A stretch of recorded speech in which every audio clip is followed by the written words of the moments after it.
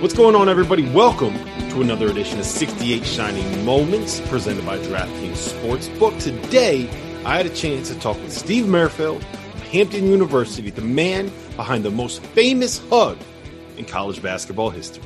Welcome back to another edition of the 68 Shining Moments. My name is Rob Doster, part of the Field of 68 Media Network. I am excited to be joined today by a member of Creighton's coaching staff and the former Hampton head coach, Steve Merfeld. Steve, how you doing? Thanks for being with us today. Great to be here and looking forward to visiting with you.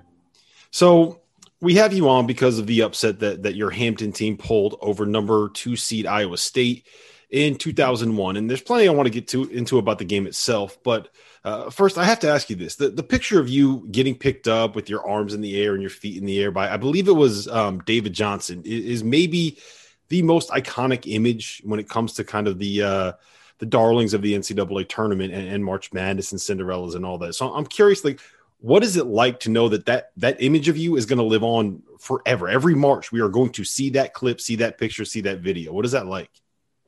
In a lot of ways, it seems like it was yesterday, but in a lot of ways, it seems like it was 25 years ago. Obviously a great moment for Hampton University. The crazy thing about that whole deal, Rob, is I remember none of it. It was like I was in a different world and absolutely remember nothing other than you mentioned David Johnson. I can remember David Johnson like it was yesterday saying, "I got you, coach. I got you, coach. I got you, coach." But other than that, I don't. Some people thought I was going to do a cartwheel. I couldn't do a cartwheel to save my life. So when he picks you up like that, what's going through your mind?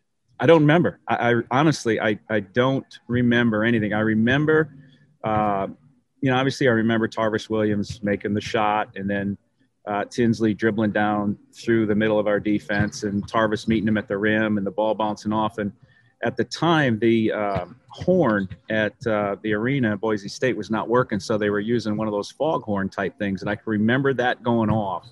And after that, I don't remember anything until, like I said, I can remember David saying that to me, but I don't know where I was or what I was doing.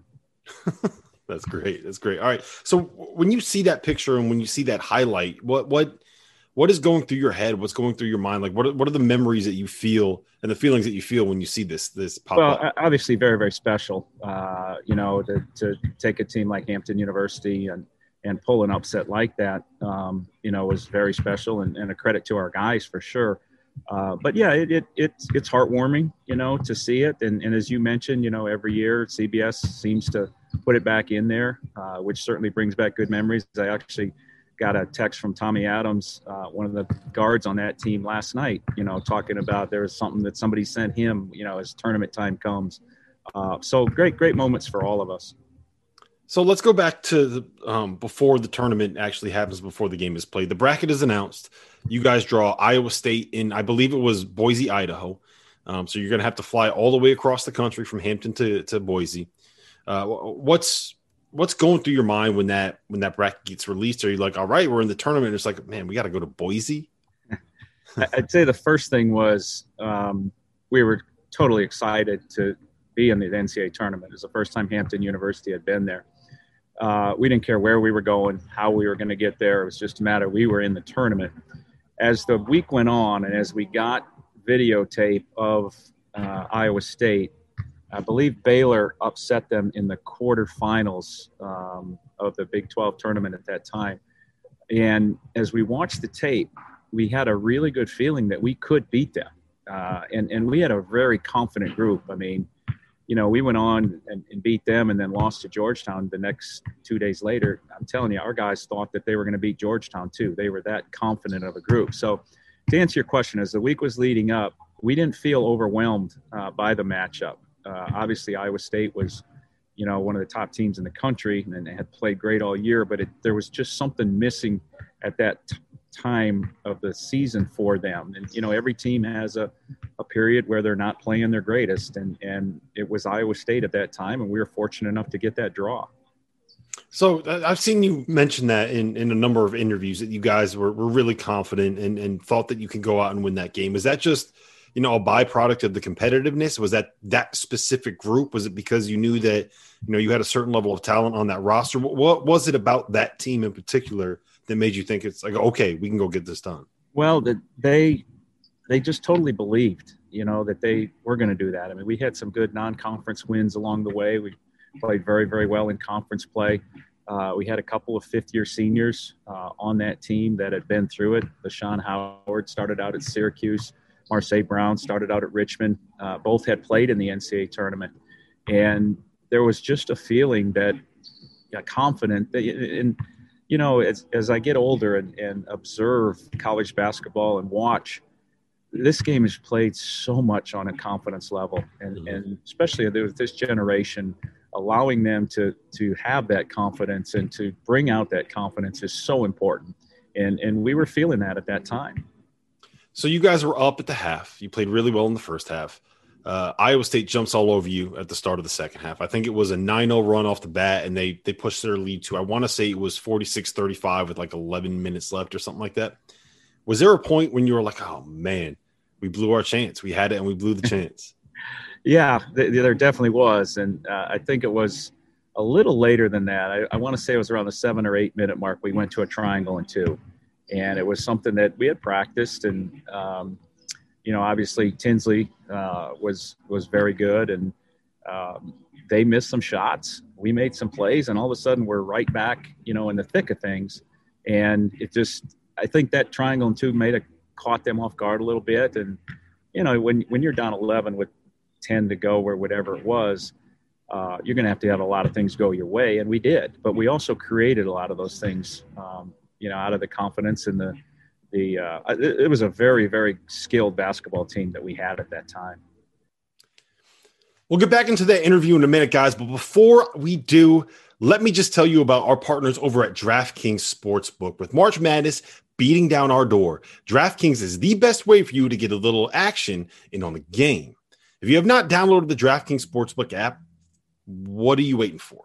It's the safest, it's the most secure, it's the most reliable, and it allows you to safely deposit and withdraw your money at your convenience. I know, I use them. And this week, they are offering my listeners a pretty sweet deal.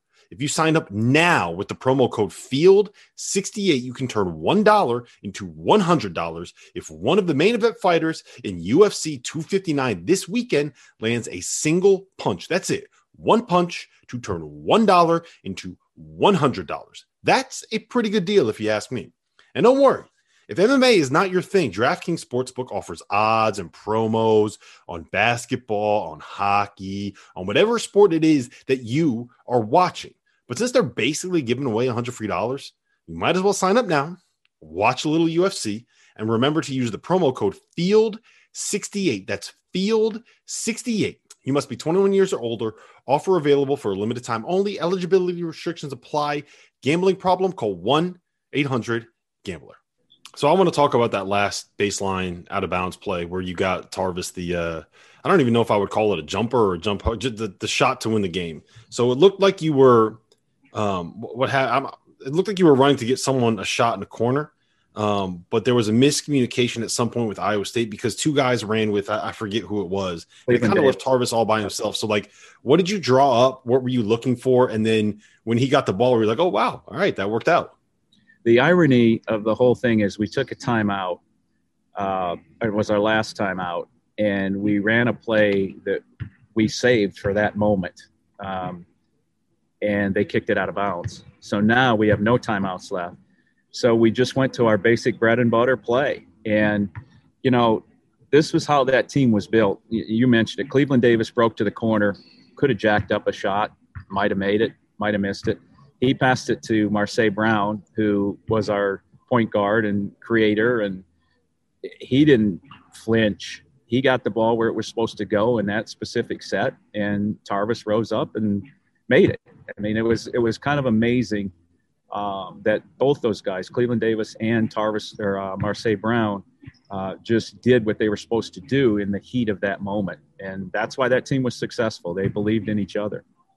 So this was definitely one of those moments where going the other way, Jamal Tinsley gets the ball, slices through everybody like you would expect an NBA point guard to be able to do, gets to the rim, lays the ball in, and it does one of those spin around things and then just kind of hung on the rim. Do Do you remember that? Like, what were you thinking when the ball was just sitting there on the rim? Were you like, please fall, please fall? Were you like trying to wave the air? Were you blowing yourself? Like, what was it? Yeah, again, I can remember it for sure. And like I mentioned before, I remember the blowhorn going off, and this is unreal. Is my feeling. But as he got to the rim, Tarvis Williams was there to distract him. Tarvis led the nation in block shots both his junior and senior year.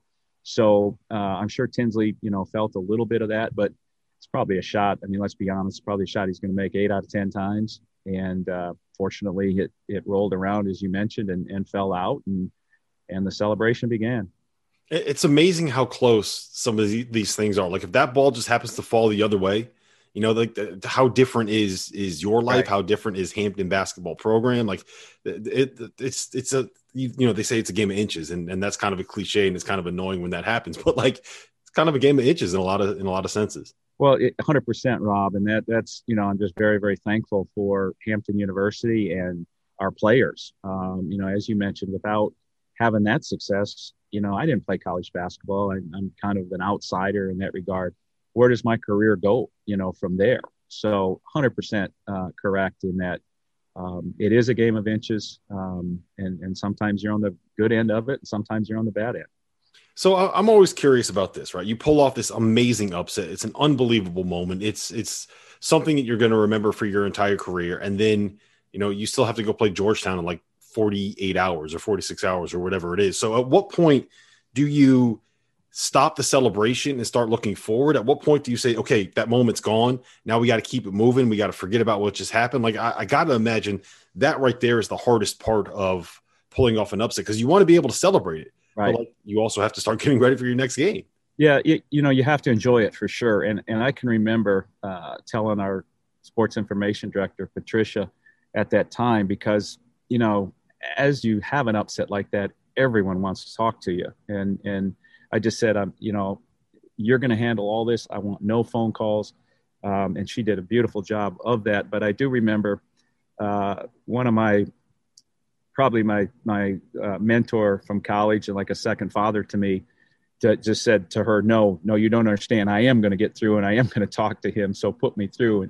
But she did a great job of holding the media off. And, I think I went on CBS the next day or something like that. But we got focused back on Georgetown. And as I mentioned before, Rob, they thought they were going to win. And it was a very, very similar game to the Iowa State game, where we're right there. The crowd is behind us now. The place is rocking. And, about that same 8-9 minute mark, they pulled away, and we never recovered from it. But, I thought our guys played great as well. They were just so big and strong.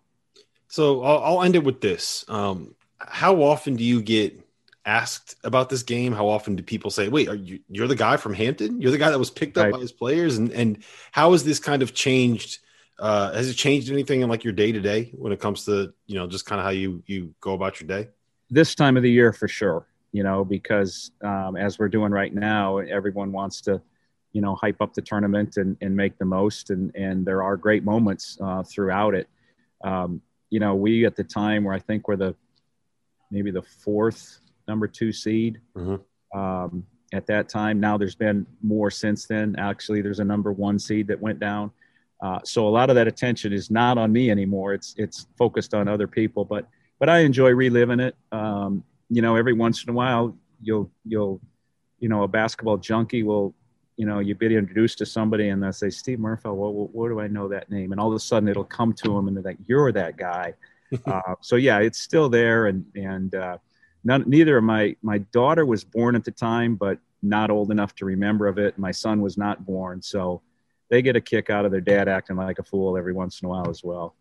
Well, I got to say, there's worse legacies to have than, hey, you're that guy, right? Right. No, it's part of March Madness, and certainly happy to be a part of it.